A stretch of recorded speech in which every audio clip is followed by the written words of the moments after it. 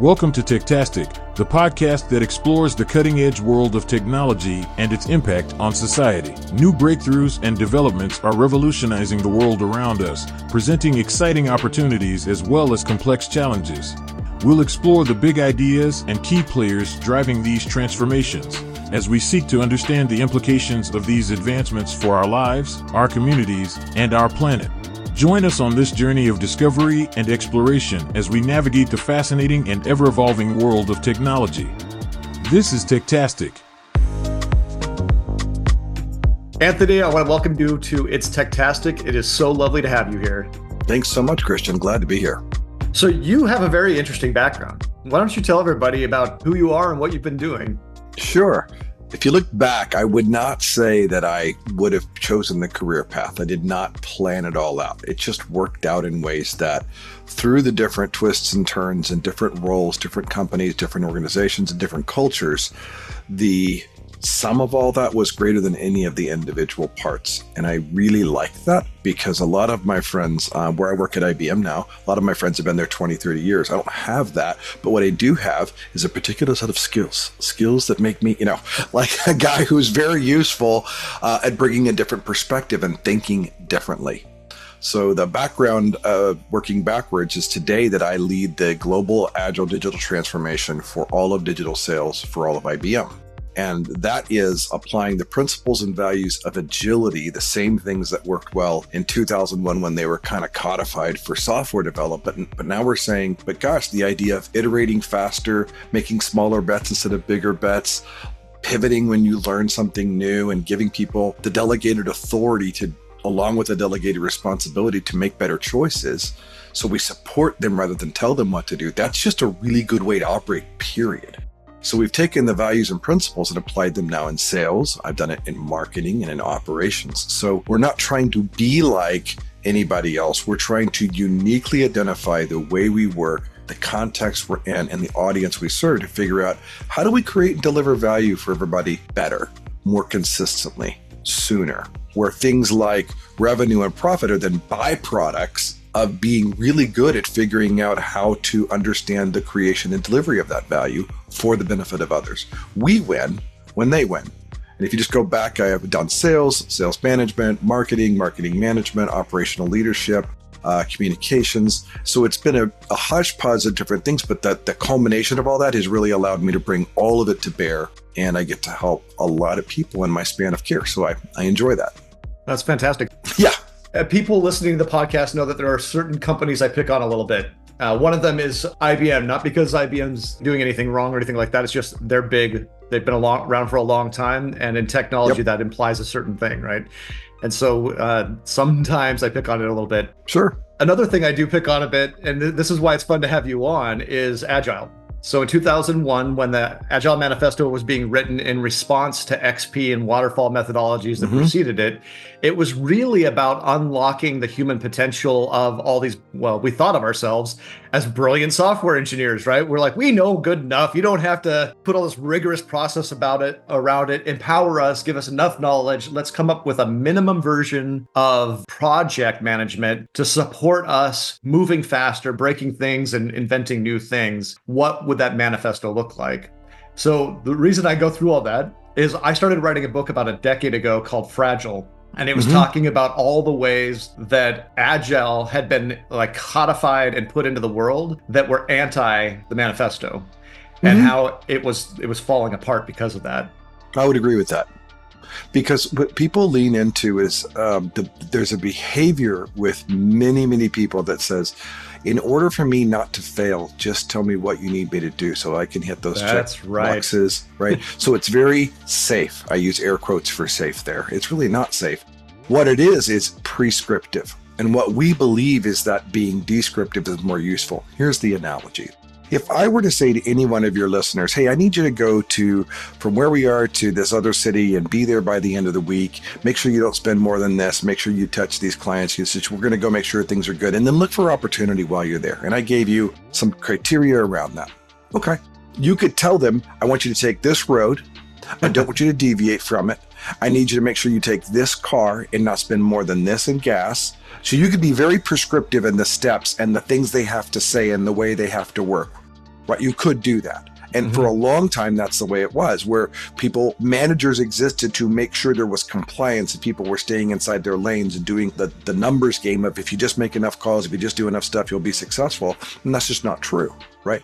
More of a bad activity or even faster of the wrong activity will not make you successful.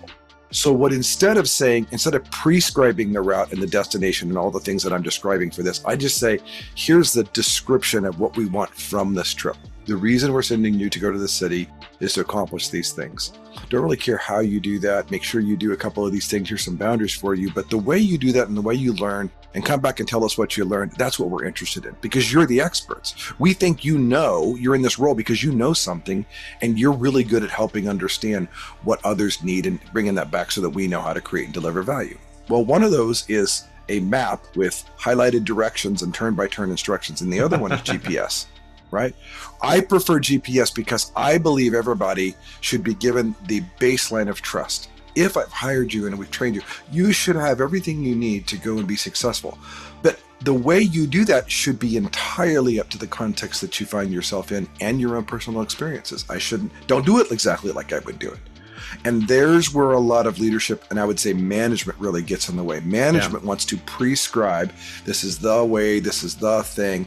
And while it's helpful to have boundaries and guidelines to make sure we don't break too much stuff or do something illegal, immoral, unethical, I think it's very helpful to have the boundary, but the white space in the middle should be blank. Very much, because the answer is we don't know what always works because nothing is that much of a template. You have to account for the human connection. You have to account for the emotion. You have to account for the experience.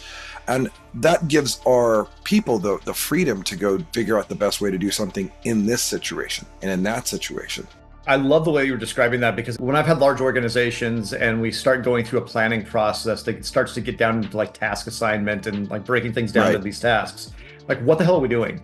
If we have good engineers, which we do, because we have great people, that's why we hired them, they should have the freedom to figure out the right way to do this. If we're figuring out how to do it up front, why are we paying them to do anything? If we're getting down to the point where we're saying turn left at the red light at 3 p.m. on Tuesday when you get to it on 4th Street, in software development in particular, you've just described the code. You've just written out exactly the logic of the thing. And if it's the same, I imagine it's the same thing in other functions like sales. If you have to say, meet with Dave on Tuesday at 3 o'clock, tell him these specific, like this is the benefits to him, this is why Dave's going to buy it. You've gone into the point of, I could have a chatbot do this. I could do it myself, right? In any function, you want the creativity of the person and the ingenuity of their listening skills, active listening to understand. In sales, it'd be the buyer signals. In marketing, it would be understanding the pulse based on data and feedback. In operations, it would be what the teams are telling you. In finance, it would be based on your cash flow, your accounts payable, accounts receivable, looking for trends. And, it doesn't really matter the function. The principle is, do we set our people up to succeed? One of the things I think that people fail to recognize, and this is one of the critiques to the Agile Manifesto, is that there wasn't a lot of clarity when they describe something. Like a user story is meant to be a description of the end user, what they're doing, and what they're expecting and what you're doing in response to it.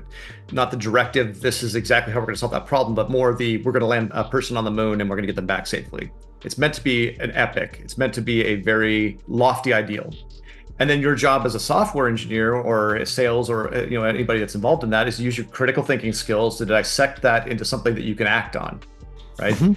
And what ends up invariably happening over time, I've found it like everywhere I've ever been, I see it occur, is that it gets less lofty and more refined. Granular, right. And it's because of fear of failure. Everybody's afraid that if you give me the responsibility of figuring out how to do that and it doesn't exactly work out right, I'm going to be the one punished for it. And it doesn't always come across as that. It's just, hey, that's not exactly what we expected. You go to a demo, you're in a sales call, the customer sees it, and it's not exactly what they were expecting because there was a lack of clarity of the outcome, right? So the software engineer or the product manager, whoever, their response is, oh, I didn't have good enough requirements. And so they start asking more detailed questions, which is a good activity, right? I want to get better clarity about what you want. But over time, that gets narrower and narrower to the point where it actually is no value at all. It's prescriptive after a while. Right. Yeah. You shifted from we started the message, right? I want GPS. I want descriptive, describe the destination and the desired outcome, and then trust people to figure it out and help them figure it out, support them. I think management has two roles and two roles only today, 21st century. I think you have to help people with their career growth, and I think you have to skill them up. That's it. As a manager, I don't need to tell them what to do or how to do it. I can demonstrate, show, coach, teach, mentor, train, but I need to empower them to use their brain, their experience, their knowledge, their network to improve. My job is to not say, did you get it right? It's to say, did you learn? True story. Yep. I was in sales. This is like 99 or something like that. And a guy named Charlie Reed was my sales manager. And I had a really big deal. And it was, one of those, if you don't land this, you're not going to make your numbers for the quarter kind of deal. And sure enough, I lost. And when I lost the deal, I realized it's because I didn't know something. I had a lack of knowledge around something that caused us to lose the deal. So I went to meet with Charlie and I said, Charlie, I closed the office door, went in and said, I'm just sorry to tell you this deal with this very large company isn't going to happen. I didn't know about this. I don't know how I didn't know that, but I didn't know that. And because of that, we lost the deal. He's like, okay. And I thought he was going to yell at me. I thought he'd be mad. And he goes, I said, well, I'm really sorry. He goes, well, did you learn? I said, well, yeah, now I know something I didn't know. He goes, okay, don't do it again.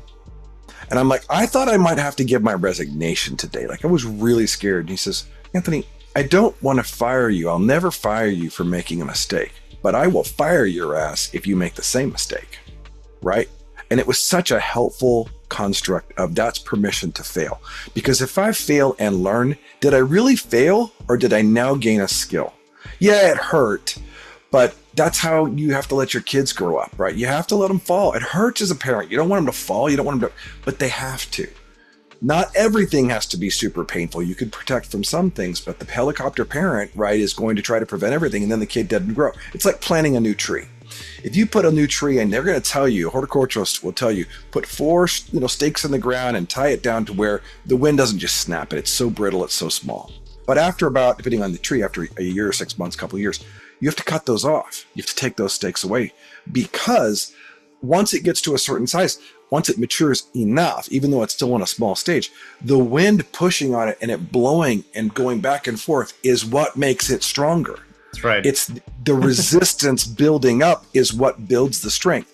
So when you talked about your book, Fragile, there's a concept called fragile and anti-fragile. Mm-hmm. So in theory, the tree is fragile on day one. Plant it, it needs some support. But after a while, if I keep tying it down, I'm guaranteeing it's fragile because it will never learn how to withstand the wind. And that's what makes it grow big and strong. So with teams, if something hard happens and we fail together, but we learn, we're stronger because of it. So anti-fragile is the opposite of fragile. So if I throw a wine glass down and it shatters, that's fragile. But if somehow I figured out that if I could throw a wine glass down and the impact made it stronger, and when it came bounced back up to my hand, I have a better wine glass, that would be amazing. Well, that requires some sort of dynamic that a static object like a piece of glass can't have, but a team can, because a team can build resilience. And if you're learning, did you really fail? No, you just can't fail all the time. But chunking things into smaller bets, not betting the house or doing a quarter's worth of marketing or half a year's worth of sales efforts and hoping it works, that is a bad idea. You should chunk that stuff up monthly, bi-weekly, quarterly, and figure out, learn and pivot sooner. That's the idea of agility. Right. And I don't hardly use the term agile anymore just because it means 20,000 things to 20,000 different people. It's overloaded. Yeah. It's overloaded. But what I do is say, do you want clarity with alignment? Then you have to learn how to create respect, openness, courage, empathy, trust. 5 values. Respect, openness, courage, empathy, trust. And the underlying one is trust, right? Because the opposite of fear is not courage. Courage is acting in spite of fear. The opposite of courage is trust. Opposite of fear, is trust. So we want to build on that. And then we have principles. And for us, we have 3. Are we doing work in an experimental and iterative way frequently? Are we listening for feedback? And are we improving continuously, even if it goes up and down? It's not up and to the right hockey stick, but are we generally over time figuring things out and getting better? Those are our criteria. If all of that's not true, then our culture is at problem. right? I think agility is a culture play. Change the culture, you can change anything. Don't change the culture, and the moment you step away, guess what? People go back to what didn't work because at least it's comfortable. So you have to change mindset. And I think part of that comes down to, can you build a culture of trust? And you can start with a team, an organization, a business unit, a whole organization. But ultimately, if you don't have that, forget it. You will not be responsive. You will only ever be reactive. And it's hit or miss if you're going to win or lose in the market.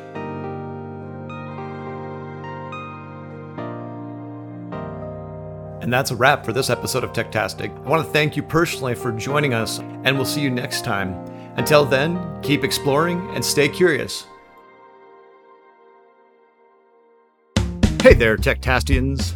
Is your team drowning in tech debt and you just wish you had a magic button to fix it? I want to introduce you to Vala AI, your tech debt hero.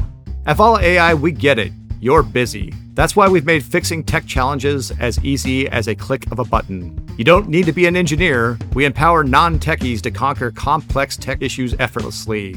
We understand you don't have time for tech headaches. Vala AI is here to lift that tech burden, making your tech debt disappear with a simple click. So ready to say goodbye to tech troubles? Try Vala AI. Your solutions are just a click away.